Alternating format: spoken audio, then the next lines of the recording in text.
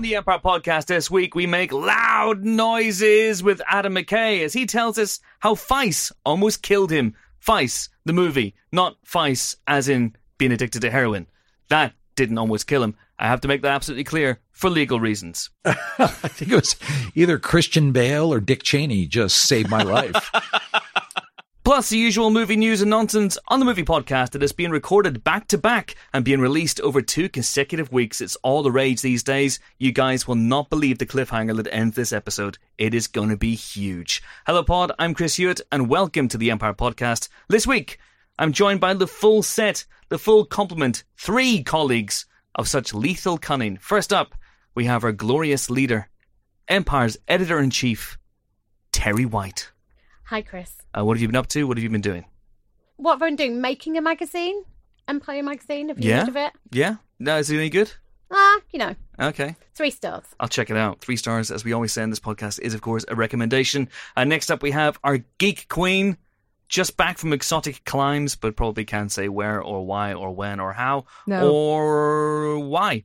Did I say why already? No, I can't say any of those things. Helen I can O'Hara. say that live gunfire was involved, probably. Doesn't narrow it down Northern too much. Ireland. You went back. That's right. Hey. Well done. How were they? Exotic climes of Northern Ireland. God bless. It's got a coast. It does have a coast. It's got a Giant's Causeway. That's exotic. It does have a Giant's Causeway. How many places have something that was built by a giant? There is the other end of it in Scotland, in that cave. Shut up, Helen. Shut up. And James Dyer is also here, which is nice, I guess. Hi, Chris. You all right, Jimbo? Yes. I feel like with Terry here, we just need to get Boyd in and then we can just take over and make it a pilot TV spin-off. Oh, good lord. Co-pro. But you're the spin-off. I like to think that in many ways, like CSI Miami before it, we have surpassed the original in many ways. Actually... Whoa. A better example would be Law & Order Special Victims Oh, here we Unit go. versus Here we go. the original Law & No, Order. the better example would be NCIS, because nobody even remembers Who watched what it was. NCIS LA? No. NCIS itself is a spin-off. Is it? TV man. Well done. I'm James. Oh, hang on. Was it Jag? Hey, Yay. you got there in the end. I Yes. host a pilot Oh my TV. God. Do I you know know what? everything. I used to watch Jag. I've never watched NCIS, but I watched Jag religiously when it was on. Well, NCIS is better than Jag. Oh, but that's ridiculous. No, it's not. I think Terry does make a good point, though, about how SVU has, in many ways, eclipsed Law and Order. But did you know, Terry, that Not in many season ways. 20... No. I'm not even going to get into it. That's a discussion for pilot TV. Cutting that bit out. But... Because SVU, as of this season, season 20, has equalled Law & Order's record. And Law & Order itself had equalled the record of Gunsmoke for longest-running live-action US TV series. This is not the TV anniversary we want to talk about, though. It's coming up on 300 episodes of Supernatural, so let's keep our focus where it should be. Thank you very much. Helen, what do you say to a pilot TV Supernatural special that you could come on? That would be great. Yes, please. Categorically not. Not to Helen. Categorically not to Supernatural. It's going to be an all-topless podcast in honour of Sam and Dean. Literally 10 Just you and years. Boyd. Just you and Boyd. Moves out for the ladies. That's it. Oh, That's whoa. Come on. There are no moves on that show. it. She's not No, wrong. not in Supernatural, but No. in the, Oh, okay, right. in yeah. the spin-off podcast. Sure, got you. Me and Boyd are no Sam and Dean. I'm sorry, you've broken me. Yeah. Nothing more to add. So Supernatural's now 300 episodes in. I was very sad this week to hear that Criminal Minds is going to be finishing after 15 seasons and over 300 episodes. They've been commissioned for their 15th and final season of just 10 episodes to wrap it up. It's time. Who's left? It is time. It Who's is left? time. Like, Hotch has gone. You know, Mandy Patinkin went a long time ago. Well, Mandy Patinkin went after season 2. Yeah. Hotch, Thomas Gibson went after, how should we say, an on-set contretemps. And Shamar Moore's now in that SWAT show, isn't he? So he's not in it anymore. Yes, Shamar Moore's. There's still loads left. Derek's left. Yeah, he's still in What it. about Matthew gone. Gray Gubler? Is he still in Yep, it? he's still in it Okay. as Dr. Spencer Reed. It's like Kermit the Frog. Yeah. I actually can't do a Spencer Reed impression, but for some reason now it's coming out like Kermit the Frog.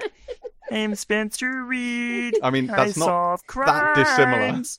Yeah, that's true. Has he cut his hair yet? He cuts his hair quite a lot, and then Yeah. it grows long again, and it Okay. gets unkempt and dishevelled. Joe Mantegna's still in it. Paget Brewster's like a yo-yo. She leaves the show, she comes back to the show, she leaves the show, she comes back to the show. Paget Brewster, you know her from... I do, from the Thrilling Adventure Hour. Yeah, and Friends, where she played I don't remember. I don't remember either. Kathy. Kathy. Oh, Cheatham yes, Chandler. she did Cheatham pay Chandler. Kathy, the Velveteen Rabbit. Yeah. Yes. Oh, Yeah. yeah. Yes, it's all coming back to me now. Yeah. She came between Chandler and Joey. That's it. But not in a sex way. I mean, literally in a sex way, but, you know. Tide 45 this week, everybody. Tide 45. Anyway, shall we have a question? Sure. Here we go. The question is from Twitter. It is from @Liono32. As we enter 2019, what's the ultimate movie news you'd like to hear in the coming year, says Liono32, who then goes on to say, for example, the announcement of new adaptations, sequels. What's on your wish list? Gene Hackman to come out of retirement? Pixels 2? Well, I know that's your wish list, Chris, right? Yeah, Both he of somehow those. incepted me. Yeah, I think he has. I'm hoping that somebody will be sorting through the late William Goldman's papers and find a completed script for Buttercup's Baby, which will then be made as some kind of animation with most of the original cast returning to voice it. I know I've said this before over the years, but I live in hope. That would be the sequel, of course, to The Princess Bride, for those not keeping up at the back. Also, you know, I'd like the surprise news that Captain America is staying on for 9 more movies, all of them with the beard. And I don't mean Sharon Carter. Thank you. There you Yeah, go. okay. That's interesting. Mm-hmm. That'd be nice, wouldn't it? What sort of utopia would we live in then? This is movie news. We can't do any political stuff. Let's stay away from that. Terry, what would you like? 2 things. Yeah. First of all, I'm kind of desperate for somebody to make The Power, you know, Naomi Alderman's book. I know there's talk of it being a TV series. I actually think it should be a film. I think if it becomes a TV series, it's going to be very kind of Handmaid's Tale, episodic, grimness that kind of essentially whittles down into being something that feels like you're ripping your own skin off every week. I think a fantastically constructed 90-minute film is what I'm after. And I also want Kes 2. But you do. I feel like we're both quite on brand. I mean, could it be more? How would that work? Well, I was thinking, because obviously it's been dead years, and I realise that it's a long time between films. But then what if there was a way to resurrect the original Kes due to science? Science means that Kes comes back to life, and Billy Casper must now be, like 60 or whatever, right? Yeah. Billy Casper, in the final chapter of his own life, brings back to life Kes. It's like Last of the Summer Wine, but with more birds. Now that's a log line I can get on board with. All right. Okay. So it's not the original Kes, which is obviously, you know, I don't want to give any spoilers away for Kes, but Because ultimately, The bird dies.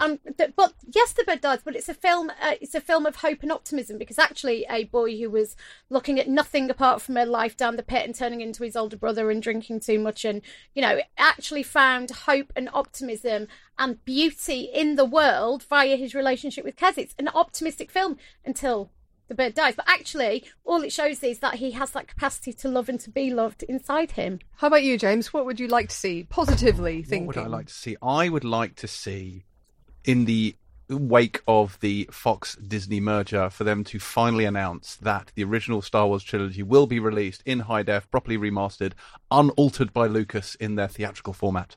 That would be very nice. With the Fox fanfare. With the Fox fanfare. Oh, yeah. If it has Wish Upon a Star at the beginning and we burn the house down. I'd also like to see Aliens released in 4K and cleaned up, because that is a film that has an awful lot of film grain on it. If you watch it now, even in HD, it does not look good.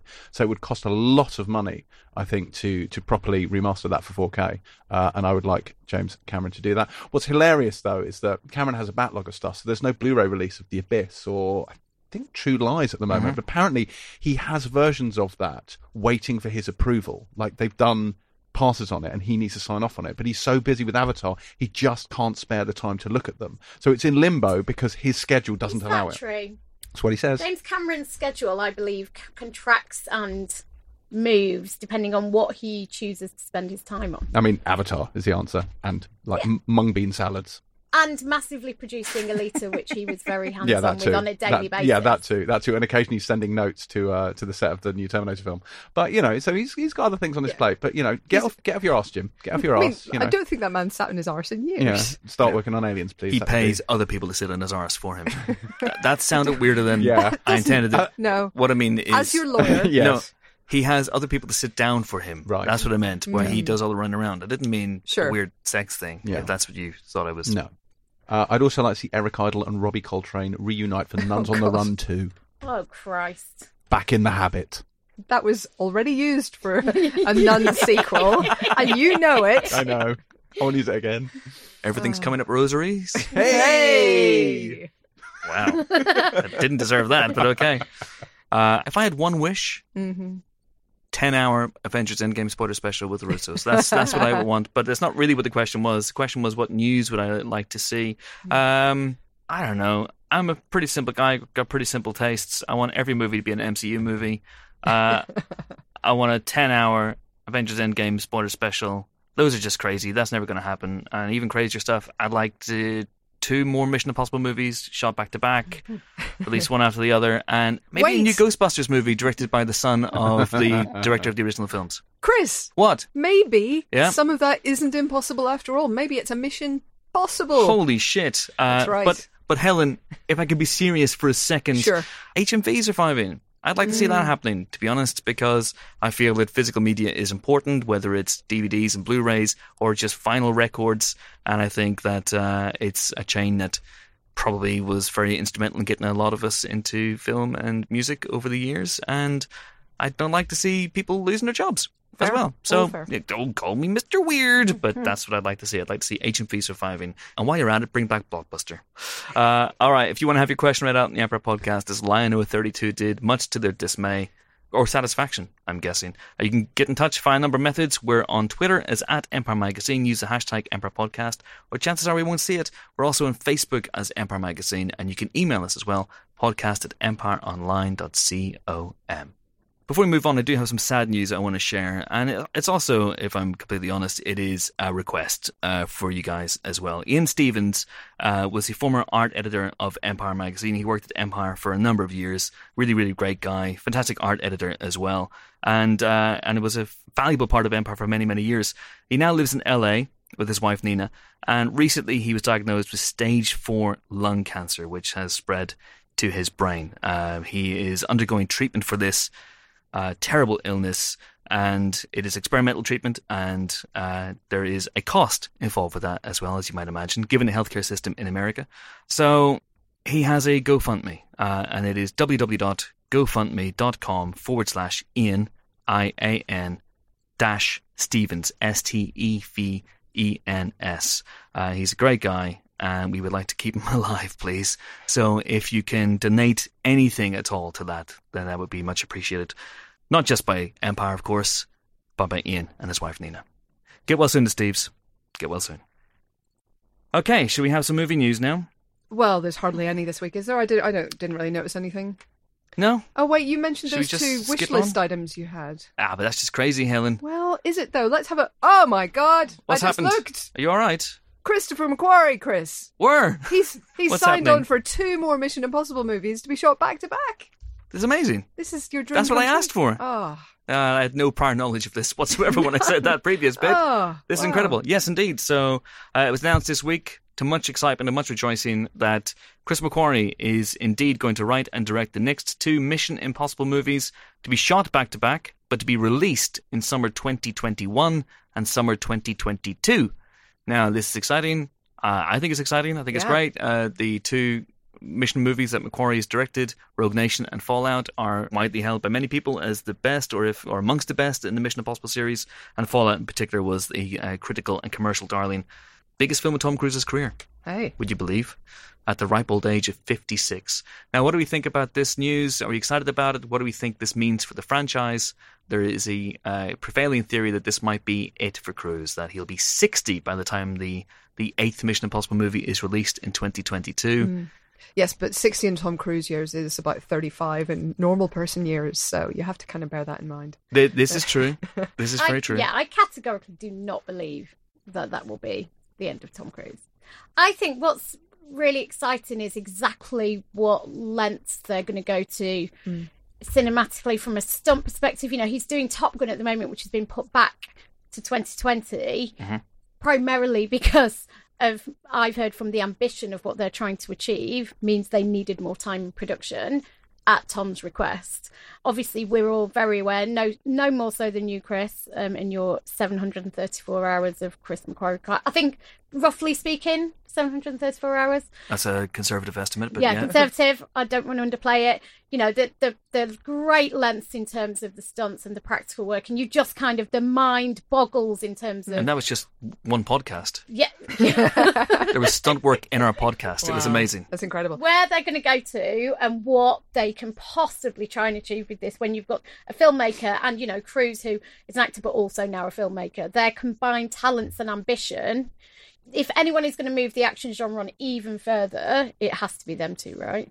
I'm going to steal my own joke from Twitter and say that mankind is going back to the moon. There's no other explanation. I mean, how else does he top what he's done already? Go down to the base of the Marianas Trench, literally climb Everest. I'm not sure what else. I think we go back to the rattlesnake down the pants scenario that we. I mean, also that. I mean, maybe all three. He's got 2 more films to fill, you know. So all of those. But I also do think, you know, we talk about the stunts and the action in Mission Impossible rightly because that's such a huge part of it. But also, I think Macquarie and Cruise work brilliantly together on story and character and weaving those things together and giving the action a purpose and not just doing dazzling things for the sake of being dazzling. It's good storytelling as well as just great, incredible stunts. So I'm excited. Yes, I'm on board too. What more is there to say? The Mission Impossible films are absolutely firing on all cylinders and have been for a while. And the thought of having more of them, absolutely. Give me more. Give me all the missions, make them impossible. Fight scene on the Titanic. Yes. Well, time travel. No, literally on the Titanic on the seabed. Yeah. Okay. In submersibles. A bit like Inner Space, but under the sea and not inside Martin Shaw. Yeah. I'm excited about this because if anyone has listened to the 6 hours of Macquarie podcast that we recorded for Mission Impossible Fallout, will have probably heard him say multiple times that he's done with it, that he's not gonna, he might stick around in a sort of producing capacity on the next one, but pity the poor soul who does the next movie. It's crazy, these things, you know, they kill you. It's exactly what he said on the Rogue Nation spoiler special. So I'm excited because something has happened in the interim, and I don't think it's just that someone drove a huge truck filled with gold bullion up to his house. I think he's had an idea, and it's an idea that is big enough for 2 movies, and that excites me. It might be a bit like childbirth, though, where it's a horrendous experience. You say you'll never do it again, and then nature makes you forget. Or maybe he just really likes doing spoiler specials. It is. It's to get close to you, really. Yeah, that's what it is, isn't it? All right, so that was the Mission Impossible news. I don't think there's anything else to talk about. I think that's it. Should we just move straight on to the guest? Adam McKay. What? There might be something else, Chris. There's something else. Yeah, what was the other thing on your wish list? I wanted, this is crazy, okay. I wanted a Ghostbusters movie set in the same universe as Ghostbusters 1 and Ghostbusters 2, but directed by the son of the director of the original movies. Well, you won't believe it. What? But that's actually happening. And I would like $1 million. Yeah. Please, Helen, tell me more about this. Jason Reitman will be making a new Ghostbusters movie in exactly those circumstances. There's even a trailer. There is even a trailer. I mean, it doesn't give a lot away. No. But it's happening. It's a thing that is underway. I have to say I'm genuinely gobsmacked because I interviewed him a few months ago for The Frontrunner, and I have to say I think he, as a filmmaker, is back on form. You had that, Frontrunner and Tully last year, both of which I think were fantastic. I think after Up in the Air, he had kind of a difficult couple of years, and when I spoke to him, he was talking about The Frontrunner, and he was talking about Gary Hart, who's the politician in The Frontrunner, and I really love the character of the daughter in that. And he said, well, it's funny because one of the things we connected over is being the child of somebody famous. Yeah. And more to the point, being the child of somebody who, when everybody talks to you, all they want to do is know about your dad. All they want to do is talk about your dad. Not in a kind of that there was a real issue there, but he still clearly felt that to some extent, as much as he's now a respected and recognised director, is that people still go, oh my God, you're the son of Ivan Reitman. So I have to say I was gobsmacked, and I know he's pretty much said for a decade I would be the last person who could or should do a Ghostbusters film. And actually, when he's been quoted around this story, he said, you know, he went to his dad and said, I've got an idea. And his dad was as surprised as anyone else because they'd clearly talked about it. But he said he had an idea that was so emotional and so great, and he's on board as a producer as well, that he thinks it's amazing and he's really excited by it. So I'm just, you know, you wonder what happened where he felt confident enough in himself as a filmmaker and thought, do you know what, fuck it if people come to me and say, oh, it's your dad's film, what you think, that he feels able to put it out there as a filmmaker himself. I don't know if it's because he's just had 2 really quite successful films that have made him feel like it's the time to take this on. But I think it takes proper balls to do that. I think it does. Because people will look at Jason Reitman's filmography and go, there's nothing like Ghostbusters in his filmography. But he has directed comedy before on the big screen, but also on the small screen as well. He directed a number of episodes of The Office. And I think it's a lovely story that, you know, he feels so connected to this movie. He said in his statement that Ghostbusters is his favourite film. He's in Ghostbusters 2. He has a single line. There was a shot going around this week of him on the set of Ghostbusters when he was just 6 years old. And if you can bring some of that heart and emotion to this story as well. We know nothing about what it's going to be, but also the funny. He has to bring the funny to it as well. And that little, I don't even know what it is that he circulated today. Is it a teaser? Is it just a test shot that they were shooting? Because this thing has been developed for a while, it seems, in secret under the title Rust City over there at Sony. And it's going to start shooting in a few weeks' time as well, in order for release next year. So that reveal of Ecto-1 under a tarpaulin with special effects already present and looking complete, that fascinated me. I don't know exactly what that is, but that felt interesting. It didn't really feel stylistically like anything in the first 2 Ghostbusters, but it also felt weirdly of a piece. I guess it was because they used the music. I think it's also, I'm relieved that they haven't kind of turned their back on the Ghostbusters universe, you know, after the all-female reboot, which we've talked about in the podcast before, the kind of all the issues around that and the horror around that. But it was, you know, what did it take? 229 million. It was It did okay. Yeah, it did okay, but it wasn't kind of either critically or commercially kind of a huge hit. But, you know, Reitman was very kind of keen to point out, I think, that this is part of the same universe, as you say, present day, just as that was present day in the 80s, and kind of distancing this film away from the last film in terms of, obviously, that was a reboot that existed entirely in silo. And I think that's deliberately to kind of re-engage that spirit we saw with the first 2, as you say. I agree. Jimbo, any thoughts on this? I'm cautiously optimistic. Like, I'm not like Nick DeSemlin, who insists that Ghostbusters 2 is the superior Ghostbusters film, which is mad. But yeah, I'm on board. I'm happy, but not taking for granted that it will be great. But did you also see that Dan Aykroyd shared the teaser, which got me really excited, because obviously he's been working on Ghostbusters 3 for the longest time. Yes, forever. And I think for this to kind of have his buy-in, we know nothing about who might be back or who might be in it, but I think already it's like, okay, we're a go. This is going to be good. So what do we think this is going to be? Speculation on the story. There's rumours that he's looking for 4 teenagers to star in this movie. But do we think that's going to be the focus? Do we think that any of the surviving cast are going to come back? You'd imagine so, right? They showed up in the Paul Feig movie. Nuts. You'd think they'd show up in this one. My only trepidation here is there is a part of me that likes to think that when there is a thing you love, a classic thing, it is on an island of its own, it is a standalone thing and you love it, that it is possible to retroactively diminish something by adding to it. So what you're saying is we should stop feeding off the 80s nostalgia. I mean, yes, a little bit like that, but it's just like, and we'll get into this later on in this podcast, but obviously there's a film out this week which picks up a film that I absolutely love and continues that story, and to my mind has then lessened that original a little bit for me, because I will never be able to now watch it again without having this in the back of my head. So sometimes it's not a good thing. Just to end on a really bum note. Oh no, because it doesn't diminish the original movie. The original movie remains the same. Well, yes and no. Yes and no. Oh, yes. I can't explain why you're wrong without giving away the key plot points in Glass. But there are certainly sections of that where, like when I next watch Unbreakable, I will have scenes from Glass in my head and I will be irritated. But can I just say, on the 80s nostalgia point, Helen is absolutely right. And if you want to hear more from Helen on the 80s, you can pick up the book that she wrote. What's it called? Helen O'Hara's brilliant 80s films. The best 80s movies? Yes. Which is not quite true, but that's okay. It's a subversive text, which is in many ways casting a side-eye at the exploitation of 80s nostalgia, but by taking it down from the inside. No, it's something that I was asked to write and wrote, and in doing so, went back and watched all the 80s films, so I know how exploited they are, because I had to consider how many of them dangerous. have been sequelized and TVI'd and everything. Oh my God, so many. Rebooted. Do you know what hasn't been rebooted? I mean, loads of things. Should we start a list? From the 80s, War Games. Yeah. Ferris Bueller's Day Off. Like, by now he should be taking it. Although wasn't there a TV show at the time? There has been a TV show of that. Yeah. Ferris Bueller's 0 Hours Contract, it would be. That'd be the sequel. Oh, God, that's depressing. Ferris Bueller would be heavily involved in the government shutdown right now, by the way. Yeah. You just know. He'd absolutely be in the Trump White House. He's 100%. Punchable little shit. The John Wick trailer's just dropped. Yes, John Wick 3 Parabellum. Parabellum. It's back. It was Parabellum, then it wasn't Parabellum. Now it's back to being Parabellum. Parabellum. Parabellum. John Wick 3.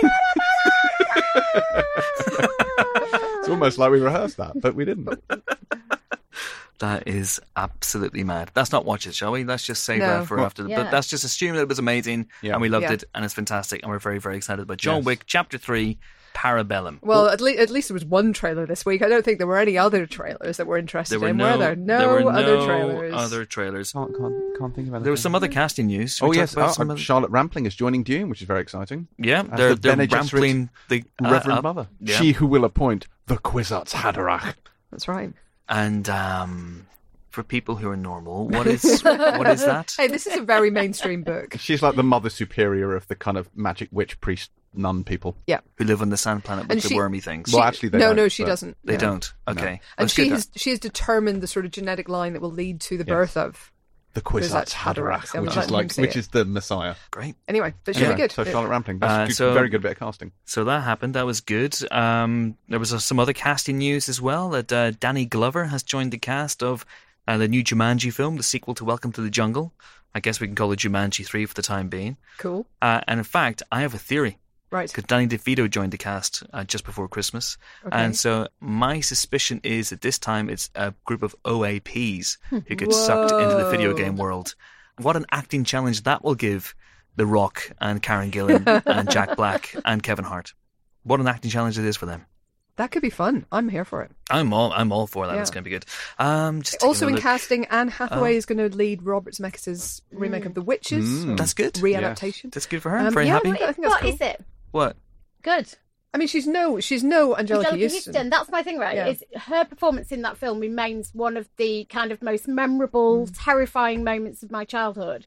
The moment she takes off her wig and her gloves is just remarkable. It's burned on my brain. And Anne Hathaway, Anne Hathaway,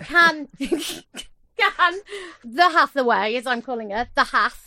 Can she do that level of menace and fear? We are yet to see. I think she can. I think she's got it in her. Do you? Yeah, I think all those people who hate her, I think they've been sensing it all along. Oh, they've been sensing the malevolence.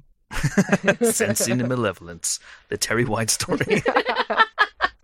I'm excited about that. That's good. There was some other casting news this week. I don't think there was really anything else really to talk about. But so The Many Saints of Newark, the Sopranos prequel, that is co-written by David Chase and directed by the Sopranos, I guess, stalwart mainstay director Alan Taylor. He of Thor: The Dark World. Added some cast members. We already had Alessandro Nivola on board, and he's going to be Dickie Moltisanti, who is Christopher Moltisanti's dad, I believe. So John Bernthal, Vera Farmiga, Billy Magnuson, and Corey Stoll have all joined the cast of that movie. That's exciting, isn't it? Wait, John Bernthal and Corey Stoll? In the same movie, yes. I know what you're thinking. Darren Cross and The Punisher? How is that going to work? That's what I'm thinking. And Steven Spielberg has found his Maria. Oh, for West Side Story. He has cast a 17-year-old newcomer, Rachel Segler. And that's pretty much it, I think, really. I mean, there's some other movie news. There's Aquaman made $1 billion finally at the box office. I say finally in just a few weeks. I mean, who had Aquaman in the DC sweepstakes to beat $1 billion? I mean, it's yeah. amazing. Not us. Well, Helen, if you go back to our Aquaman spoiler special... Oh, I agree. You said it at that point once you'd seen it, but on the page? Oh, initially? Us? Yeah. No. No, of course not. No. Absolutely. Shut it down right now. Don't do it. No, stop it. Stop it right away. Step away from the megaphone. But they sure proved us wrong, and it has a octopus playing bongos or drums or whatever. So yeah, I'm all for it. All right, that's pretty much it. Should we move on to something else? Wait, hang on. What? There was a Spider-Man Far From Home trailer. Oh, that's what it is. That's what it is. There we go. Spider-Man Far From Home. It finally dropped this week. There had been rumors of this trailer since before Christmas. In fact, I think at one point it was rumored to come out the same week, the day after the trailer for Avengers Endgame, back in early December now, I guess that was.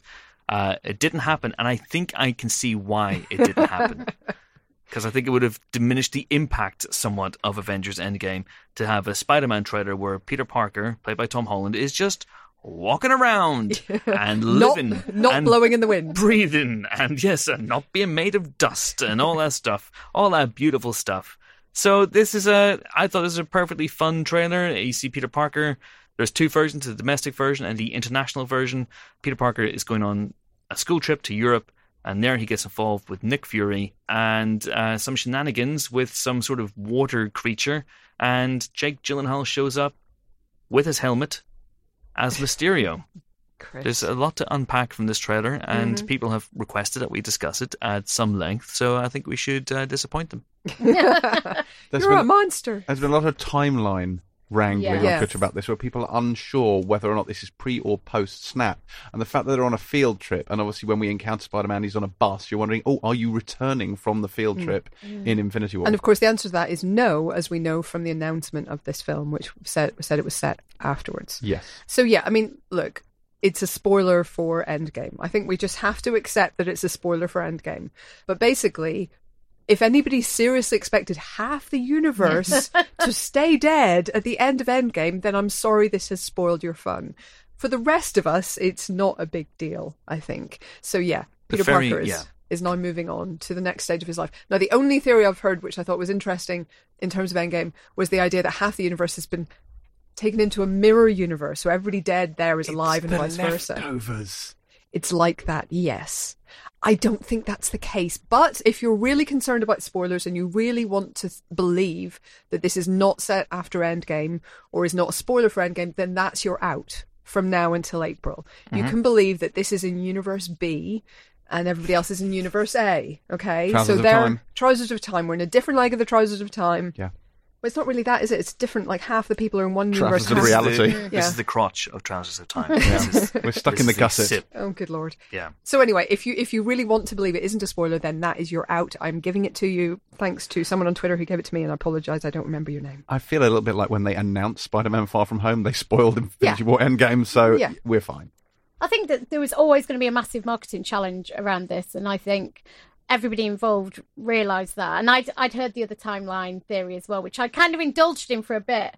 But yeah, as you say, the very thought that all those people would stay dead is clearly absurd. What I do think is, I loved it. I thought the tone was bang on, I have to say. The last kind of 5 seconds, the effects were... I think I'd like to see more, but there was Finished. but it was a little bit challenging. But I mean, there was that line where Peter Parker says, "Oh, you're really pretty," to Zendaya's character, and she says, "Oh, because that's where my value lies," and that was just absolutely bang on. Oh, she's hilarious. I love her. Isn't she just? But I thought it was a complete breath of fresh air, actually. Yeah, he's adorable. Timeline issues wise, apparently his passport was issued in 2016. Yeah. So I'm not sure what that does to anything. But I'm not ruling out that it takes place before Endgame. Okay. Because Ant-Man and the Wasp took place before Infinity War, but came out after Infinity War. I don't think it is going to take place before Endgame or before Infinity War, but there's a chance that it might. And maybe the passport thing might play into that, or maybe someone's just messed up again with the timelines. Who knows? He would have had to get... Maybe didn't they have something about his passport, him having a passport for going to Germany? I get a sneaking suspicion that Tony Stark just smuggled him into Germany and didn't tell I think anyone. there's a line about it, though. Yes, he does. Is it get your passport? Yeah. Or have you I think there's a line about it, so iPhone? actually that's maybe just a reference to Civil War. Okay. I've literally just decided that right Yeah, now. that's a good idea. I like that. That seems fine. But, you know, a few people have said this. I mean, you know, you're right. The very existence of this movie is a bit of a spoiler. But someone wrote into me via DM and said, "Do you think it takes a complaint of trailers giving too much away to a whole new level?" And to which I replied, what does it give away?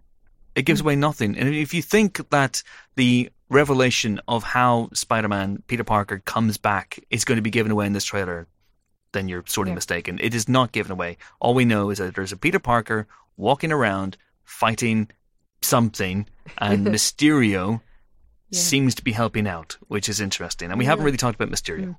I mean, he's got one of the weirder comics costumes. We have to acknowledge this. Like the fishbowl on his head. The fishbowl on his head. In fact, half a fishbowl. It's not even a full fishbowl. It's like he's wearing a flying saucer. There's been a certain amount of I'll call it thirst for Gyllenhaal in this costume. I would say his helmet has caused quite the stir. I don't think it was the helmet that was doing it, Chris. I think it was the when he wasn't wearing the helmet that was causing the thirst. But yeah, I'm excited about this movie. I think it's going to be a nice change of tone after Endgame, which I don't expect to be a complete misery fest. I think it'll be triumphant ultimately, but it'll also have sad bits, like the bit where Captain America dies. You're a monster! He survives a battle with Thanos, Right. Everything's fine, and he just keels over. Very sudden, but he didn't suffer, Helen. You'd be glad to know.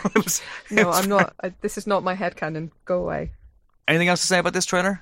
Happy days? I just love it. I love the chemistry that this cast has and these characters. I think Tom Holland is just marvelous. Somebody asked me who my Spider-Man was recently, because it was Tobey Maguire. I don't think Andrew Garfield, bless him, became anybody's Spider-Man really. And now, of course, we have an embarrassment of riches in both Tom Holland's live-action Spider-Man and Miles Morales and Friends. But he's really just nailed this character. I love him. Controversially, I preferred Andrew Garfield's Peter Parker to Tobey Maguire's. Good Lord. Wow, that's one. I mean, look, I love Andrew Garfield. I think he's great. I think the chemistry he had with Emma Stone was great, which was why their storytelling decision in the second one was so bad. There were many storytelling decisions in the second one. But the death, yeah. Yeah. And let's move on from movie news, and that's indeed welcome a guest. Should we have a guest? Let's have a guest. Now, last week, at the end of last week's show, we trailed Charlie Brooker as a guest, but clearly he decided to go full Bandersnatch and choose the scheduling clash means you can't actually do the Empire podcast option. I hope this worked out for him. Good luck with your career, Charlie Brooker, I say. But we do have another guest, and that other guest is awesome. He is Adam McKay. He is the writer and director of some of my favourite comedies of the last few years, and James is as well. James loves everything Adam McKay has ever done. Oh yeah, love the Anchor Ball. Yeah, Great. Anchor Ball, yeah, Anchorman, Dodgeman. James just loves comedy generally, don't you? Anchorman, the Legend of Ron Burgundy, Anchorman 2, The Legend Continues, Talladega Nights, The Ballad of Ricky Bobby, Step Brothers, it's the fucking Catalina wine mixer. The Other Guys. And then, of course, he switched tack a few years ago to a slightly more serious film, a more politically aware film. He's very politically aware, very politically astute, very active guy, Adam McKay, and he won a bloody Oscar. Only went and won a bloody Oscar with a screenplay for The Big Short. And next week's film, Vice, which tells the tale of how Dick Cheney emerged from humble beginnings to become possibly the most powerful man in the world. It plows a similar furrow of politically active, very, very razor-sharp comedy that plays fast and loose with stylistic templates. It's a really interesting film, and McKay is a really interesting guy, and he came in to talk to me recently at a London hotel, and we talked about all sorts of things, from Dick Cheney to McKay's very own, very recent, and all too real health scare on the movie. Enjoy. Check. That'll be fine. Excellent. Let's get a level from you, get a level from me. Check. I am speaking words. Human beings have formed words.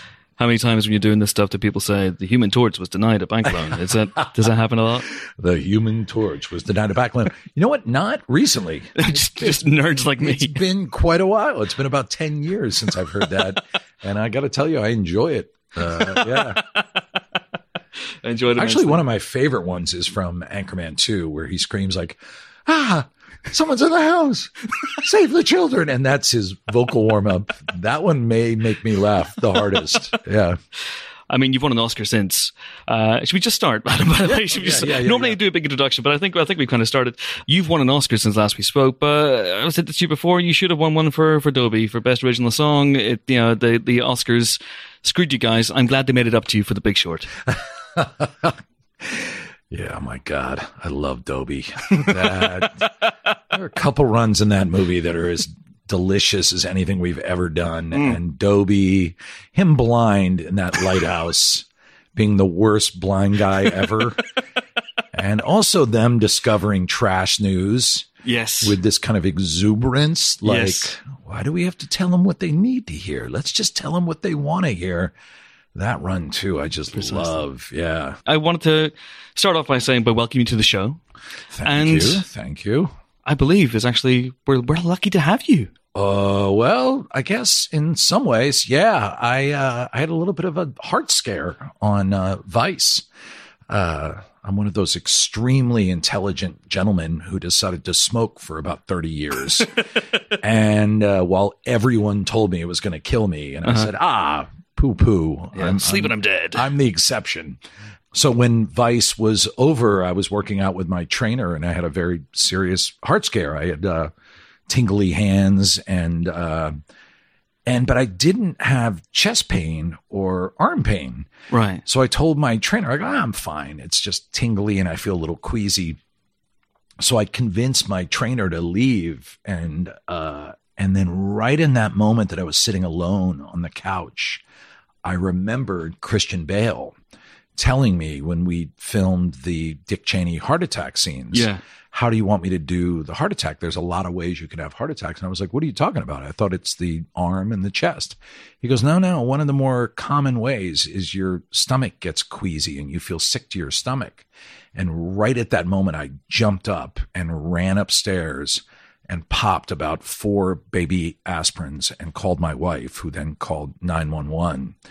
And I got to the hospital and the doctor was like, why did you do that? Like there's no damage to your heart because you got in here so fast. He's like, you were having a heart attack, but you did what you're supposed to do. And I was like, my lead actor, I think it was either Christian Bale or Dick Cheney, just saved my life. That's no exaggeration. That actually happened. Yeah. And I called Bale about a week later. And of course, he's a sweet guy. He's like, are you okay? Are you okay? Are you okay? And I'm like, no, honestly, I'm good. But I think you saved my life. And we just lauged. Jesus. Yeah, it was a crazy, crazy story. I'm glad to hear you're okay. Has that prompted a major lifestyle change? Smoking's the big one was in the no head. more smoking. Yeah, I'll tell you, nothing will get you over that than looking at the roof of an ambulance while you're going 90 miles an hour down Wilshire. That was it. It was over. Is the heroin completely out for you now? No. I can manage that. just weekends, occasional weekends. That's it. And the odd day. Yeah, and holidays and every day. During podcasts. That sort of thing. I'm so glad you're okay. And there's a wonderful thread that goes throughout the film. I don't want to spoil too much of the film for people who haven't seen it yet, obviously. But there is a thread that runs throughout the film where Dick Cheney does have heart attacks in the most wonderfully matter-of-fact way. And how much of that it was derived from truth? Because there's a thing at the beginning of the movie where you go, this is a very inscrutable subject, and finding out the truth about Dick Cheney and what went down is difficult, but we tried. We tried. Yeah, he is a character who he's a real person who has done everything he can to make sure that no one tells his story. I mean, his autobiography is like a court deposition. It's so boring. And there's no breadcrumbs. Not only are there no breadcrumbs, there's no path. But God bless the many, many incredible journalists out there who have written articles, books, interviews, and oddly enough, his wife wrote an autobiography that was incredibly helpful. So we dug in to all of that. We hired our own journalists who interviewed people from his world, all off the record, of course, just to make sure we weren't crazy people with the conclusions we were drawing. And it was a little bit like a mystery, the whole thing. And then when you're going to really dive into a character, who do you call but Christian Bale? And then you call Amy Adams and the cast we had, and they all dove right in there with me. And the whole movie was kind of driven by this idea of like, who was this guy that changed world history? I mean, like without exaggeration, changed the direction of human history. And yet all we know about him is he shot a guy in the face and Bush was silly and it seemed like he was doing stuff. I mean, that's kind of what most people knew about him. So it was exciting process. And part of that was his heart trouble. And he had a lot of heart attacks. There's one heart attack that's not even in there because there were so many. But during the 70s, he was smoking 3 packs of cigarettes a day and eating 12 donuts a day. Oh, that'll do it. In the Ford White House. That'll do it. That'll get you there. But he's a tough cuss, man. He comes from, Wyoming, the 1950s, hard people. And he would have the heart attacks and take a little bit of a beat and then just come right back over and over again. It's darkly hilarious, the heart attacks. So just the matter-of-fact way that Bale plays them. Oh my God, he kills me the way he plays it. He's fantastic. Yeah. And his performance, I mean, Jesus. Is Christian Bale actually under there? Is that we joke that, dark magic? Christian Bale is actually played by a guy named Dan Belmont, who's from South Carolina, who goes about 165. He's a redhead, and he plays Christian Bale, who then plays the characters.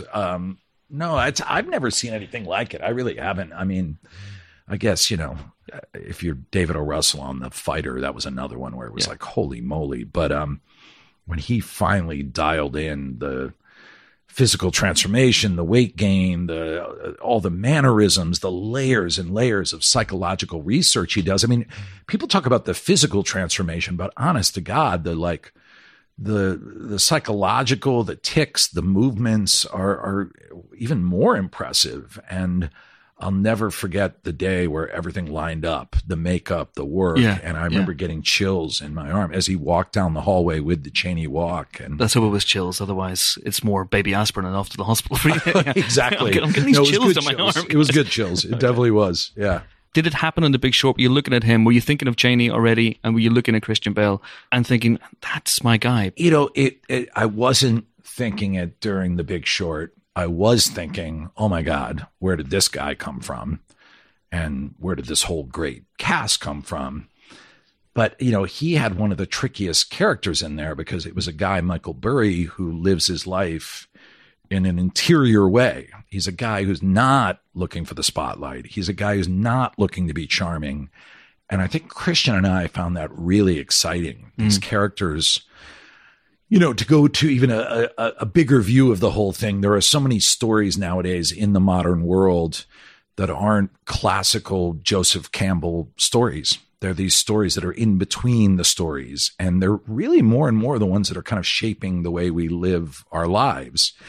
And Dick Cheney is one of those guys. He's a guy who never wanted his story to fit a 3-act structure. Sid Field, McKay, those guys would be like, God, what do you do with this guy? And precisely because of that is why Christian was excited. And precisely because of that is why I thought of Christian. I thought if anyone can go into these challenging, rocky, ankle high waters and find something worthwhile, it's going to be Christian Bale. Yeah. How involved were you during the development process of that character? Do you basically give Christian his head? Do you say, go away, forge the character, do what you need to do to get into the headspace, come back in for rehearsal and we'll see where you are? Or do you check it with him every day? Do you see the performance taking shape? We had a bunch of meetings at his house, about 3 or 4, because I had done so much research. I mean, more research than was probably healthy. And I knew a lot about Dick Cheney. So we would just sit and Christian would ask me questions and questions and questions. And I would tell him what I was thinking. And then he would tell me something else. And we did this a bunch of times. And I kept telling him, I was like, ignore me if you need to. But this is what I've found.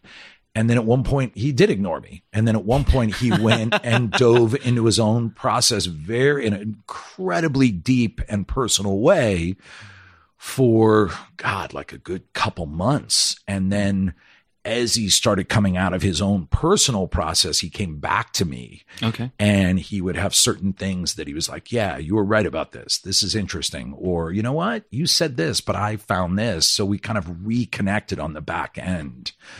You're a very politically active guy, as anyone who knows your work or indeed follows you on Twitter will know. You and Will did the Bush Broadway show a few years ago, so you're clearly very aware of who Cheney was and how he worked within that power structure. But what point did you think, you know what, I want to skewer this guy. I want to nail him to the wall? Well, we always knew that Cheney was a powerful force. I think kind of in a very pop culture way, a lot of people would joke that he was pulling the puppet strings. Yeah, he's a very Machiavellian figure. It's very easy to poke fun at. Yeah. And we looked at those kinds of characters from history. We looked at, Talleyrand and all these kind of characters who would be in the back shadows. And what I really decided was not that I want to nail him to the wall, but I want to understand what the human being here is. Mm-hmm. And really a lot of the effort was, who are these people that are doing this? Who are these people that are changing history? Who are these people that are making these decisions behind closed doors that are affecting our lives? And we obviously encountered it with the bankers in The Big Short. And I would have asked the same. And we did have the same question, like, who are these banking CEOs that, how do you stare at the carnage of those decisions? And how are you raised, and who are you, and how do you manage this? And so really the goal with Cheney, and I have some friends who are very far on the left who are a little bit like, really, you're going to humanize this guy? And I just felt like it's the only way to go. I think like if we just call people heroes or villains or good or bad, it accomplishes nothing. People are complicated. I believe basically we're good, and we get to these kind of twisted, turned around places through interesting stories. So that's kind of what we went after. Is that something that you discovered as you went along, that, not completely humanized, not to make him entirely sympathetic, but to find some grace notes? I think those moments where I started seeing his humanity, and I really, I don't know if I was surprised, but it was important that he accepted his daughter when she came out of the closet so quickly, and he embraced her so wholeheartedly. And you really saw a lot of moments of humanity from him, especially early on. And the people we talked to would always tell you a great sense of humor. He cooks dinner for his family every night. He does all the shopping. And there was a warmth. There was a father there. And a lot of other people would tell you he really cared about the country and thought that he was a servant for the country. A lot of these stories were from the early days, from the 70s and the 80s. And then these same people would tell you that something changed coming into the W. Bush years. And that was really it. That was the question. What changed? I mean, I had a crazy lunch. God, how long ago was this? I think it was when Will and I were doing the George W. Bush one-man show on Broadway, You're Welcome, America. And we got a call that Bill Clinton wanted to have lunch with us up at his office in Harlem. And so, of course, we're like, yes, we'll be there. And I expected it to be like 12 people at a big lunch table, but it wasn't. It was just Bill Clinton, Farrell, myself, and then like an assistant kind of seated 2 seats away from us. And we talked about a lot of things, but I don't know why. Once again, it goes back to my fascination with Cheney. I just said, what's the deal with Dick Cheney? And Clinton told me a story that Cheney called him after Clinton had his heart attack. And there was actually a little bit of warmth and like, are you doing okay? And then he said, in the middle of the conversation, it was just like it was like Cheney realized what he was doing and everything just got very cold. And very quickly he was off the phone. And then I asked Clinton, I said, what do you think changed about him? And Clinton kind of got a faraway look in his eyes and was like, I don't know. And I was like, do you think it was the heart attacks? And he really was like, I don't know. But the consensus seemed to be that something changed about this guy. And my conclusion was that he was always a guy seeking power. He was always a guy who was a little bit paranoid. But then when 9/11 hit, it just jacked everything times 10. So that's the way we portray it.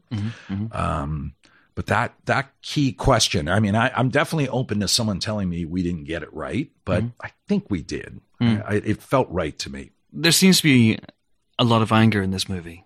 A lot of anger about the way the world is now. Sure. A lot of anger about the way that the decisions made back then have led to the world being the way it is now. Is that fair to say? Are you angry about the state of the world, Adam? Or are you? I think it's more, I'm incredulous. I think it's more that the whole experience of the last 20 years has been one of like, I was joking with someone the other day that you could call The Big Short and Vice and whatever the third movie I'm going to do after this, you could call it the What the Holy F Happened trilogy. And I don't know, man. I mean, maybe this is just, I'm 50 years old now. And when you get older, you just sound like a cranky old man, but call me nuts, man. But having like an orange reality star as our president and, we have to like, I just read something that like, 49% of Americans don't even know we're still at war in Afghanistan. Like, there's every day this cascade of craziness and just upside down kind of nature to civilization. And I know you guys are seeing it over here in the UK, and I know we're seeing it in Poland and Hungary and Venezuela and the Philippines and Russia. And yeah, it seems like civilization got kind of exhausted. So is it anger? Yeah, a little bit, but I think it's just shock that sometimes drifts into anger and like, hey, has anyone noticed this? So, and then a lot of times sadness. I mean, I think that, this movie too, really in the end strikes me every time I watch the ending, I get very sad. There are moments in this film, Trump appears very, very briefly. There's an archive shot of Trump. I imagine you debated long and hard about including that or including more Trump. We had a lot of discussions about that. Yeah. And he pops up in the 80s.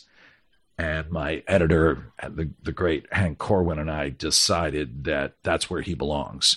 He was an 80s celebrity.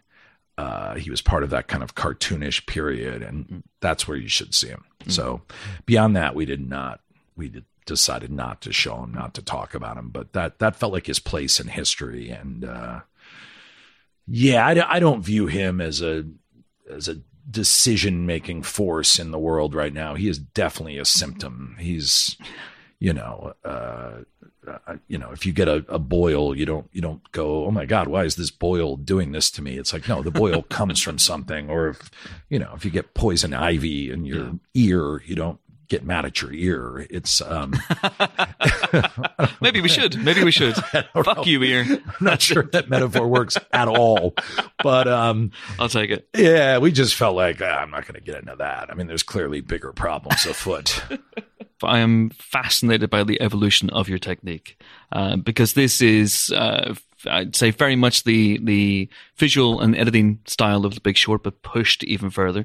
I don't want to give too much away, but there are stylistic digressions throughout the film that really tickled me, that really surprised me. You play with the form, you play with narrative, you play with the timelines. Where did that come from for you? Because I guess you could say that both Anchorman movies are maybe not beholden to 3-act structure either. But with The Big Short and with this movie, it does feel very fractured and fragmented, which is a very deliberate thing. It feels like you're pushing the form in an interesting way. We talked about this a lot. With The Big Short, it naturally came out of that kind of... Oh, wait. Sorry. You're right. 1 second. I have... I don't want to get too personal. I have hemorrhoids. Oh, okay. I will cut that bit out. No, leave that in. I insist. In fact, I'm going to say that with pride. I have hemorrhoids. Should we just do what people of a certain age do and just exchange our medical information? Oh, my God. I know. I'm a bit of a mess. A bit of a mess of late, although getting better. Oh, good. I think with The Big Short, it came out of the fact that there was this irrational exuberance to the economy that just lent itself to this kind of frenetic, crazed kind of rolling down a hill kind of style. And then I think what we started seeing, and I would include the TV show Succession in this. Yeah. Which I was lucky enough to get to work with with Jesse Armstrong. I got to direct the pilot and, help with the casting and the style. And we talked about it a lot with Succession as well, where what is the tone of today? And where does comedy live today? And what is funny and what is tragic? And what is the narrative? And it just feels like we're in a time where these things can be questioned and in a exciting way and kind of an upsetting way as well. So we worked on Succession. I was working on Vice, and all of it just felt like, no, we should push the tone. We should push the narrative. I think you can have really dark tragedy living next to absurd comedy.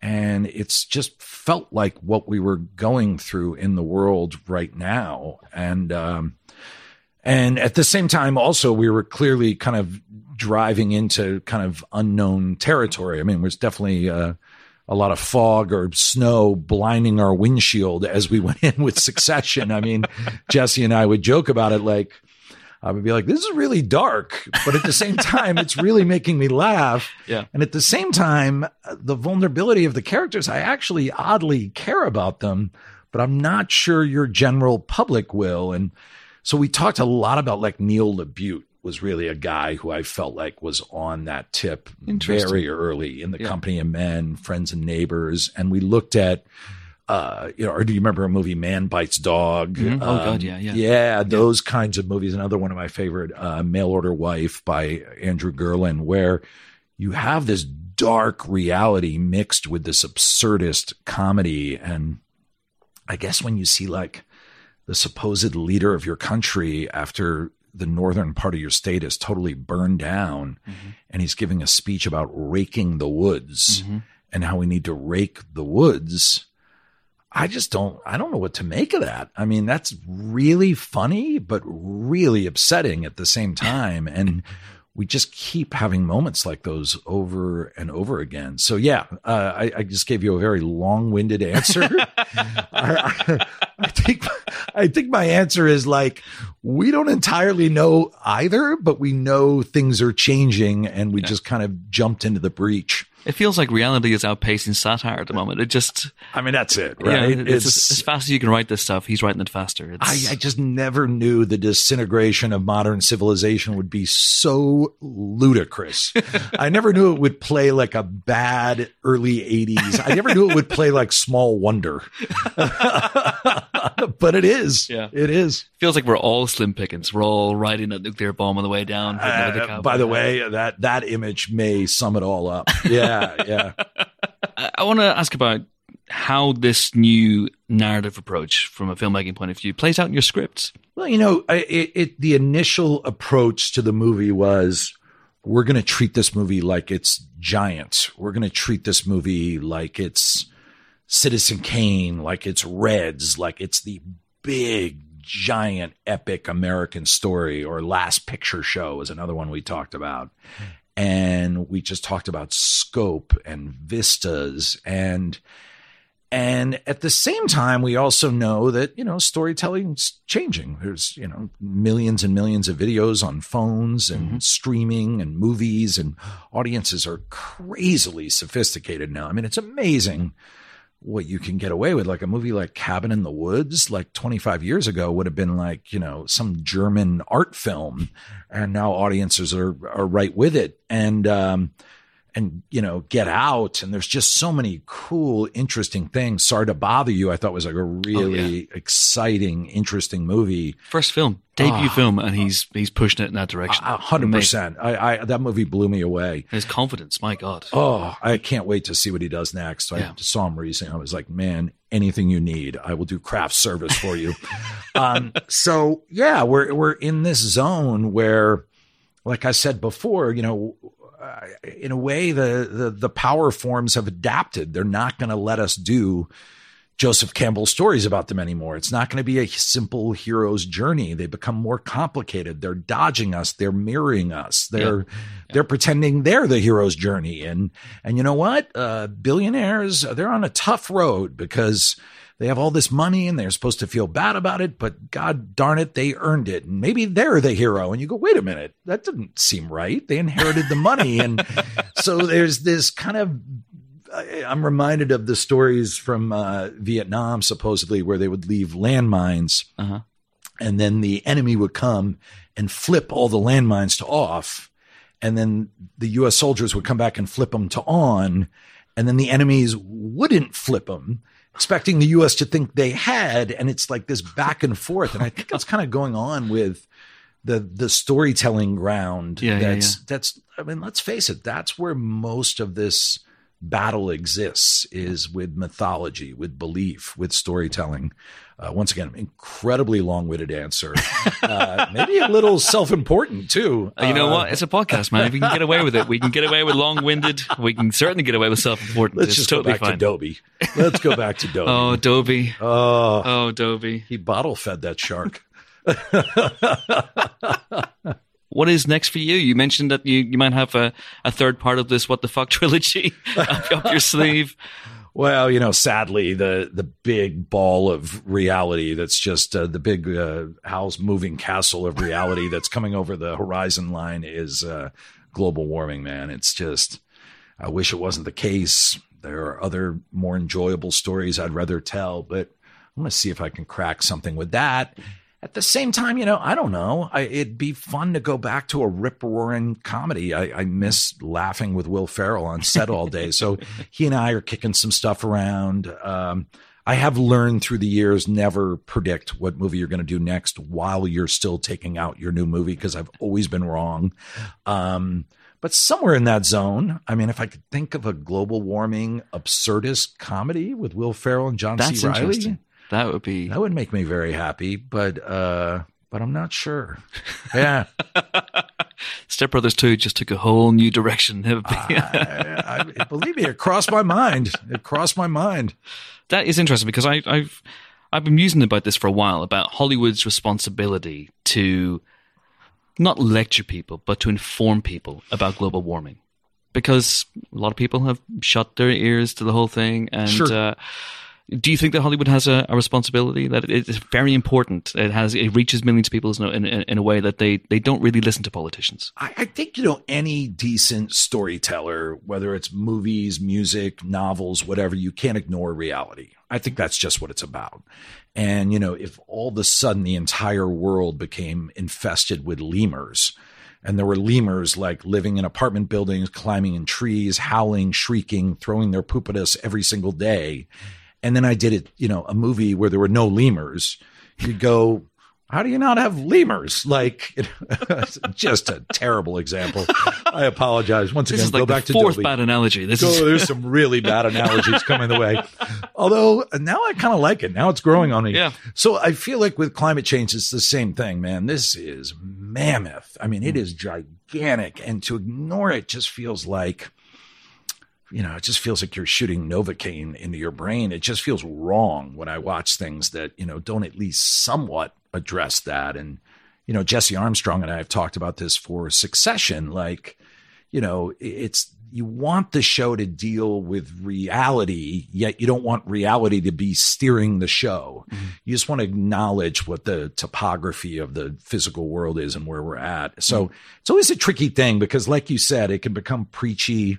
It can become hectoring, and you never want to do that. That's part of the reason that we screw around with this form. And I think laughter has to be a part of it. I think there can be all kinds of different feelings. You can be afraid, you can be confused, you can be interested. And, but whenever it becomes a wagging finger, you're in a little bit of trouble. Well, it was announced this week that Will is returning as Ron Burgundy for a podcast. Are you involved with that, or is that?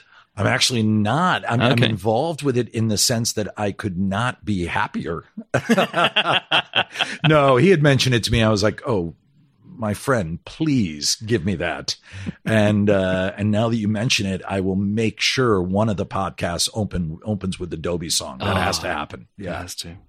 He touched us all with his expressionless face. He does. He really does. Adam McKay, it's been a pleasure. Thank you so much indeed. Always a pleasure. So good to see you, man. Okay, so that was Adam McKay. We will be reviewing Vice on next week's show, but now we come to the movie reviews portion of this week's show. How exciting. We're going to be tackling 3 films of such lethal cunning.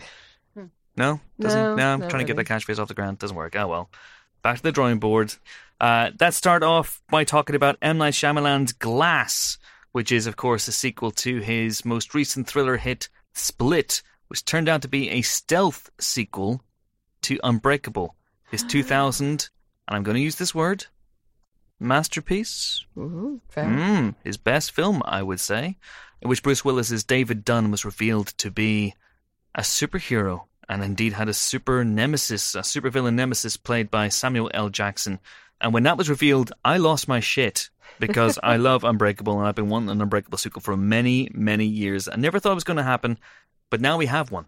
And we have an Unbreakable sequel and a Split sequel in the shape of Glass, which brings Bruce Willis's David Dunn, brings Samuel L. Jackson's Elijah Price, a.k.a. Mr. Glass, and brings James McAvoy's Kevin Wendell Crumb, a.k.a. so many characters. I can't even begin to list them here. And does interesting things with them, shall we say. Before we get into the film, here's a little clip. David Dunn. You believe you are exceptionally strong, but there are men who are as strong as you. Kevin Wendell Crumb, you believe there are 24 souls living in that body with you. You can call me Norma. I'm so amped!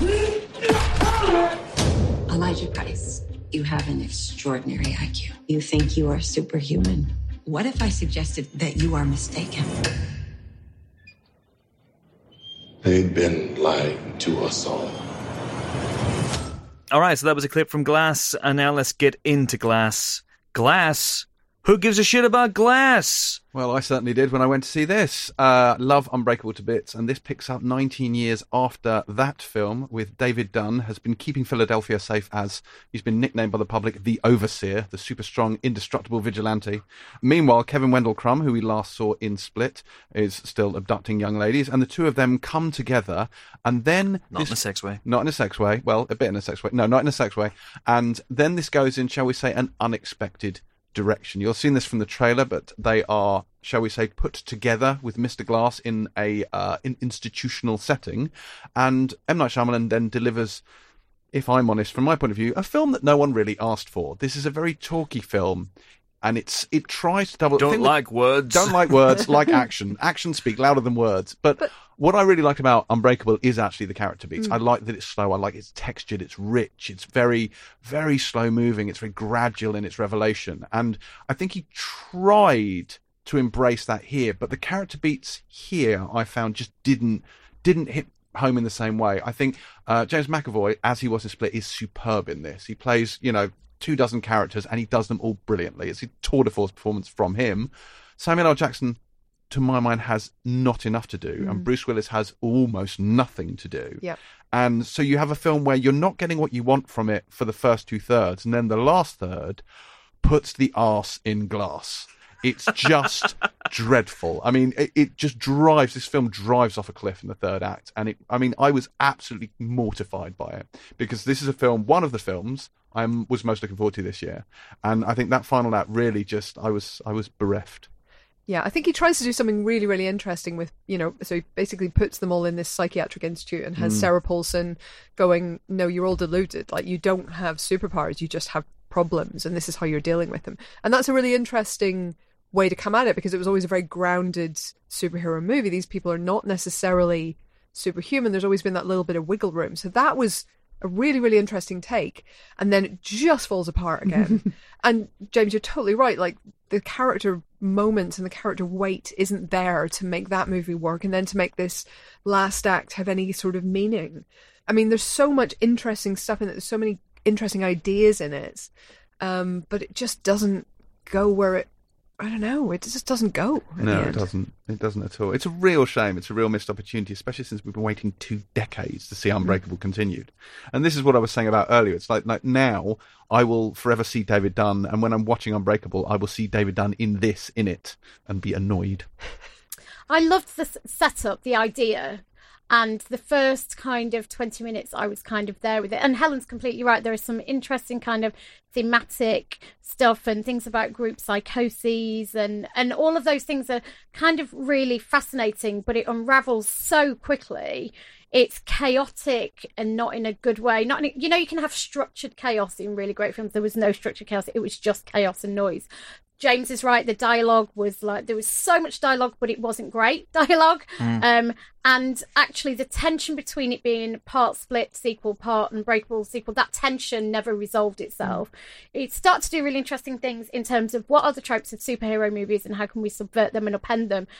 As a fan of superhero films, without giving anything away, you end up disappointed at the upending of those tropes. So moments are anticlimactic, and they are obtusely and deliberately anticlimactic because it's a filmmaking choice.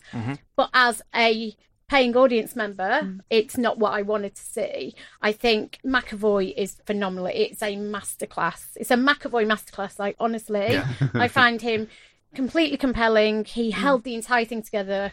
But I mean, never has Bruce Willis been more wasted. Yeah. It's ridiculous. I think the problem is that Knight fell in love with McAvoy as well, and just gave him so much of the screen time. and presumably cut down on everybody else to make room for it. Because if there was this little on the page, I don't understand why they'd be there. It's such a showy character, the Horde, Kevin Wendell Crumb and his various personae, that it becomes easy just to give him all the stuff to do. And McAvoy's amazing. He would transform between characters literally in one shot. And I think he was phenomenal in Split as well. And it's one of those movies that the Oscar cognoscenti look down their noses at, but honestly, he should have been in the conversation for Best Actor and Best Supporting Actor, and all of the places in Best Supporting Actor, and Best Supporting Actress. Yes, absolutely. Why not? Give him everything. Yeah, and again, without giving too much away, I think Knight falls into the same trap on a number of occasions throughout his career, where early on he became known as a filmmaker who can do a sting like no other. He can do a twist. And you get the impression now that he's become such a slave to that he structures entire films around a clever ending without thinking about making the rest of the film entertaining. And it's just like this, it feels like where he wanted to go with this was ill-conceived from the get-go. And I think Terry's right, it begins really well. The first sort of like 15, 20 minutes are almost, that's the film I wanted to see. But that's the thing. It's the trap you can fall into of you're disappointed with the film because it's not the film you wanted to see. I get that, but we have to review the film it is. Problem is, the film it is isn't very good. Yeah. But it is. It's true. I think he is deliberately giving people a little carrot with the first 20 minutes, which is fairly conventional, and it is, David Dunn and Kevin Wendell Crumb, and that's not giving too much away, that they meet and there's a conflict and it's cool and you're going yes, and then the One Flew Over the Cuckoo's Nest style second, it's not, well, I guess the second act, some of that works as well. There's some really interesting stuff with dunderheaded security guards. I mean, the security in this place is terrible, and they should all be fired immediately. But you're waiting for the ticking time bomb of Elijah to come to fruition. But in that, you're right, David Dunn is buried, and I'm really disappointed with that because, I'm a huge Bruce Willis fan, as I think we all are, and, he's been trapped in a sort of DTV hell over the last few years, making some truly questionable movies, and the opportunities have been rare for a director to actually challenge him or a piece of material to challenge him, and I thought that was going to happen this time around, but it's almost like he only had 5 or 6 days available. It's not good, when you come out of a Bruce Willis film and you think, you know what, that's no striking distance. Love striking distance. But Sarah Jessica Parker's finest moment on screen. Okay, should dig into that another time. But yeah, I'd say the first 20 minutes is great. The next hour and a half or so is okay, and the last 20 minutes screws the pooch in an almost heroic fashion. But perhaps it might be one of those things where we look back at it in a few years' time and it clicks into place what he was going for, which I think a lot of people found with Unbreakable. Yeah. But I loved Unbreakable at the time. So did I. I came out of that and thought it was a revelation. Yeah, but anyway, 3 stars. 3 stars for Glass. I know it may not sound like it around the table, but 3 stars for Glass. Next up, we have Beautiful Boy, in which Steve Carell and Timothée Chalamet star as a father who fears that he is losing his son, and in fact he is losing his son, to addiction to crystal meth. Here is a clip. I've been doing some research. Been doing fucking research? You gotta be kidding me, Dad. You think that you have this under control. Mm-hmm. And I understand how scared you are.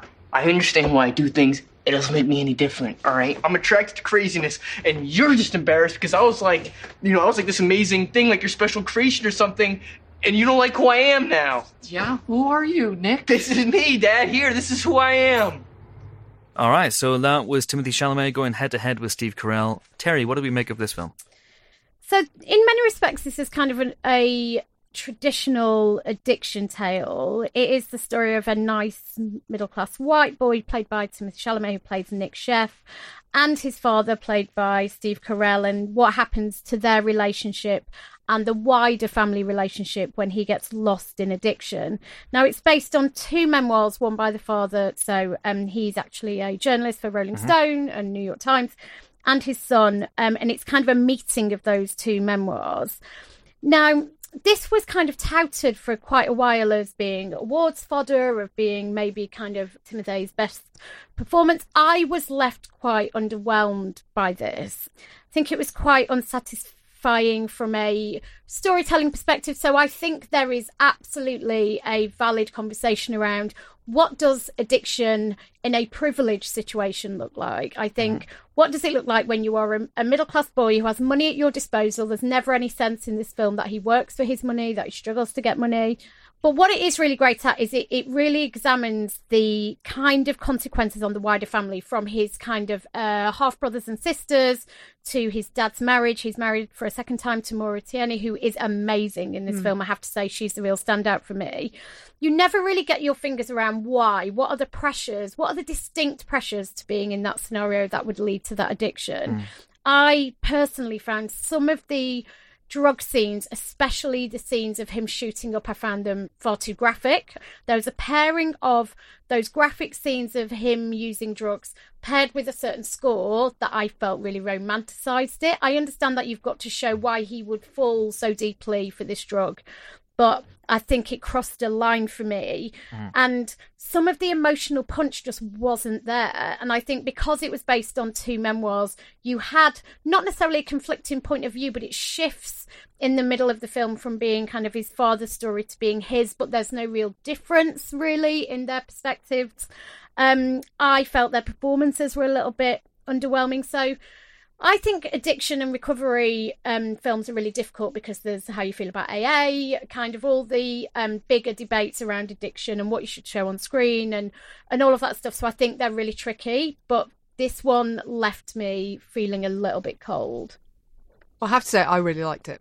I mean, and like is the wrong word completely, because it's a really tough watch. It's one of those films where even if you want to recommend it to someone, you kind of have to go, but like, you know, it's incredibly depressing and sad for most of the running time, because it is looking at someone at a father who has completely lost his son, and a guy who not only has one focus in life and will do anything for that focus, even though it's killing him. And he's kind of aware of that, even in the sort of indestructibility of his youth. I think he's aware of that on some level. And it's really, really upsetting. I thought Carell was brilliant, actually. I thought he was incredibly good. The opening scene is him going to a doctor, a specialist in addiction, and essentially saying, my son is addicted to meth. I believe that's bad. Please tell me how bad.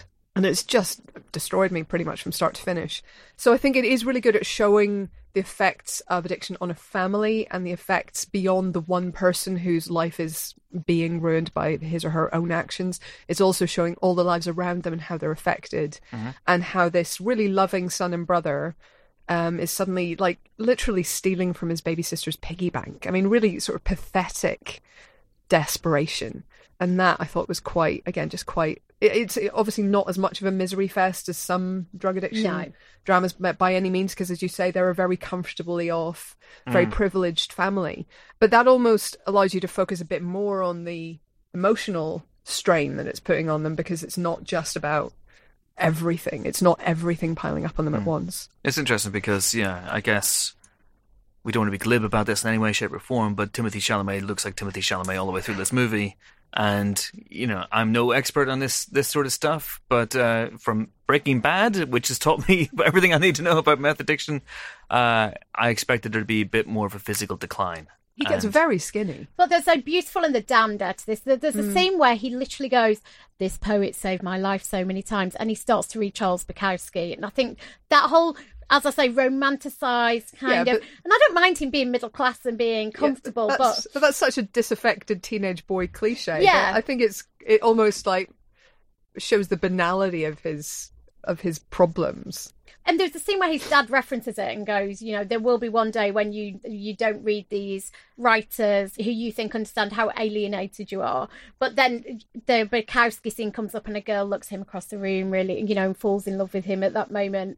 But I think that the fact that they were comfortable and therefore you did expect more from the emotional side of it, I think that's why I felt so underwhelmed, because there wasn't any other drama going on. It was very much about his drugs. And like you're saying, Chris, I didn't really see or feel any huge consequences of his drug use. So the scene where, he steals and then kind of he goes missing for a bit, but there was something quite surface to the whole thing for me, which felt like I really didn't believe in the ultimate emotional and physical disintegration that goes on with heavy meth users. That really does go on with heavy meth users. We wanted more degradation. That's what we wanted, Helen. We wanted to see people's arms fall off, which I understand is a side effect.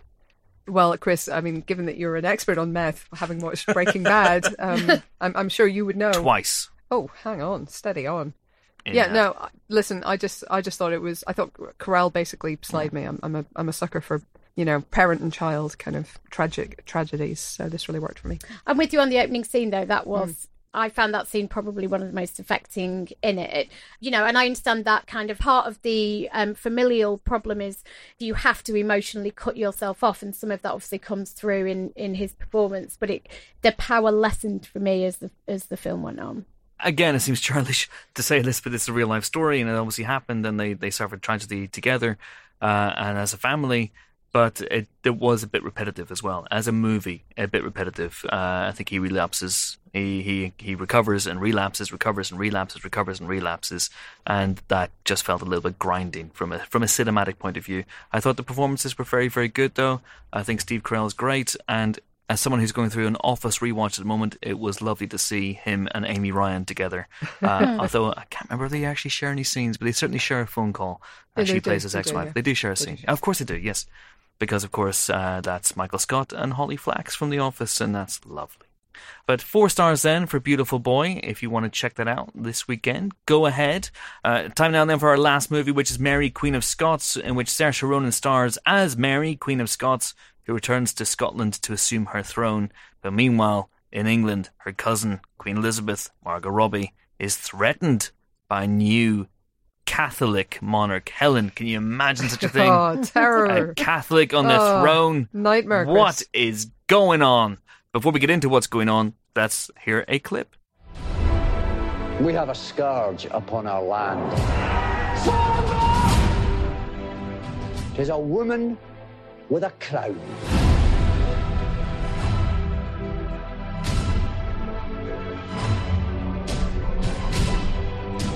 Your beauty, your bravery. Now I see there is no cause for envy. Your gifts will be your downfall. Should you murder me, remember you murder your sister. And you murder your queen. That was a trailer for Mary, Queen of Scots, and now Helen O'Hara, the person who wrote the Empire Review. Please unload upon Mary, Queen of Scots. Yeah, this is an interesting one. First of all, it's, you know, beautifully staged, beautiful looking, not terribly convincing always in terms of its history. I mean, Mary's Scottish castle is half hewn from the bare rock, apparently, which I'm not quite what Holyrood House looks like, but fine. What's the time frame for this movie, by the way? Because I just did a quick bit of Wikipedia. Oh, amazing. I haven't seen the film yet, but I read that Mary, Queen of Scots was in her 40s, according to Wikipedia, when she was... but she was in prison for a long time first, though. She was in prison for about, I think it was 9 years or something. So does that cover that period, or is this like all take place in a week? Essentially goes up to the point where she was imprisoned, and then there's a little bit later on, but not really. Okay. The focus is much earlier. So she had gone as essentially a baby to be married to the King of France to be. The Dauphin. The Dauphin, thank you. He became Francis II, if memory serves, but was a bit rubbish and died quite soon after. I mean, he wasn't rubbish because he died, but he was also rubbish. So she came back to Scotland and was one of the most sort of eligible bachelorettes in Europe at the time. And the problem was that most of the Scottish lords by this point were not just like sort of touchy-feely, tea with vicar, Church of Scotland, but like quite extreme kind of puritanical Protestantism. So they did not exactly welcome this Catholic queen, and a ruling queen as well was still pretty controversial at the time. So she had trouble with her own lords, never mind her cousin in England, who wasn't entirely comfortable with another Catholic queen on the island either. So it's setting up a really, really uncomfortable situation. Saoirse Ronan, who does a Scottish accent, which is probably wrong historically. I would have thought she'd have a French, but fine. Apparently she did have a French accent. Yes, I read that. But I guess it kind of makes sense. But she comes back and... Unless she's just in a really bad French accent. No, I think we can trust her. Immediately tangles with David Tennant's John Knox, who immediately starts preaching against her. Her half-brother James, who's played by James McArdle, is fabulous. He's basically her closest ally, but even his loyalty's tested. She makes an extremely bad choice of marriage. She's then forced into an even worse marriage. It's not a good time for her, but it is quite an entertaining zip through her life. And what they've done with this film is to give it a real weirdly modern feminist twist, which is to basically discuss the fact that these two women were both isolated in a man's world very much, where they were forced to compete against each other, essentially, when each of them is the only person that might understand the other's situation. Yeah. So it's a classic, technique, the patriarchy, boo. But it's quite an effective way of looking at it, and it's an angle that we haven't seen endlessly on Mary Queen of Scots before, because I feel like we've seen a lot of stories about, tragic, Rain. Romantic, whatever else. Well, Rain is one of the most ridiculous shows I've ever seen. It's wonderful. But yeah, Josie Rourke, the director, I think, found a really new spin on it, and I always welcome that. Yeah, I had completely colourblind casting as well, which I found was very interesting. Gemma Chan's in it, Adrian Lester's in it. This is written by Beau Willimon, who kind of showran and did House of Cards. Mm-hmm. And I did not love this film. I loved the performances in it. I thought Margot Robbie was great. I thought Saoirse Ronan was amazing. And I found it really interesting to watch in terms of the way it portrayed them and in terms of the way the kind of message was men are awful to women, and they have been for quite a long time. But my issue with this is it's not a pacey film. It's quite boring in places, and that's fine if you're being a slave to history, but it takes such liberties with the history that I think if you're going to do that, make it more interesting, because it didn't hold my attention and it did really sag in places. So I kind of wish that if they were going to, because I mean obviously Mary Queen of Scots and Elizabeth did not meet in a hut. I mean, that didn't happen. That's basically, William Wallace and Sophie Marceau getting it on in Braveheart. Like, it's pure fiction. And so much creative license is taken with the storyline that you feel a little bit like, okay, well, if you're going to do that, it would have killed you to have had, like, the Justice League in there or something. I don't know. Make it more fun. But, it's fine. Great performances. It's, a little bit of history, except not actual history. Yeah, but there's some bits that are very historical and we haven't seen done endlessly, and that's good. But you're right. I mean, one key scene is invented entirely, and I didn't even think it was that good a scene, so that was kind of disappointing. No, neither did I. But they had some lovely frocks. They did have some amazing frocks, and head dresses. Yes, and yes, excellent wig action. So we gave it 4 stars. Well, 4 stars. Helen gave it 4 stars. Helen gave it 4 I'd have stars. given it 3. No one can agree on the star ratings this 3 week. stars for the film, 1 star for historical accuracy. Okay. All right. What about the accents? Oh, 5. Where do you rate the accents on a level of, oh, James Crivens, where is me washboard? I don't know why I'm saying that, but I had no idea Saoirse Ronan was on this podcast. It's extraordinary. Holy crap, a cock-a-leaky! Is that what she says? You realise that if we ever end up going on tour with the podcast to Scotland, you're going to get lynched for that. If we were to ever take this podcast to a live show in Scotland? Yeah. If we were ever to do that, you wouldn't come out alive. That's almost certainly not going to happen at any point in the not too distant future. Cryptic hint. 4 stars then for Mary Queen of Scots. Well done to the whole of Scots family on that. Congratulations to you. And that is it for this week's Empire podcast. Join us next week for more film related fun. We'll be joined by Nicole Kidman. Oh, we couldn't get a big star? Yeah. What? The famous interview in which I forget to press record, and then we have to start again, and she thinks I'm an idiot for the rest of the interview. Let's be honest, most people do. It is fair. Imagine jumping to that conclusion within minutes of meeting you. Anyway, until we meet again, until a auspicious occasion, it is goodbye from James Dyer. Goodbye. Is that it? Well, I was obviously going to say goodbye, and don't forget to listen to the Pilot TV podcast on Monday, but of course you'll cut it out, so, Jane, you made a note? Jane? Yeah, good. Right. It's goodbye from Helen O'Hara. Toodle pip, bye-bye. Goodbye. I hope your cold gets better. Thank you. The evidence of that cold may have been expertly cut out of the podcast, but believe me, Helen has a cold. I've been sneezing and coughing the whole way through. There's phlegm dripping from the ceiling. Oh, good Lord. That's gross. That's not phlegm. Oh. It's ectoplasm. That's precisely what I was going for. Thanks, James. And it's goodbye from Terri White. See you. And it's goodbye from me. I'm off to take a leaf out of Jason Reitman's book and finish something that my dad started doing 30 years ago. So, 1,000-piece jigsaw puzzle of Ian Paisley's face. I'm coming for you. Thanks for listening. See you next week. Bye!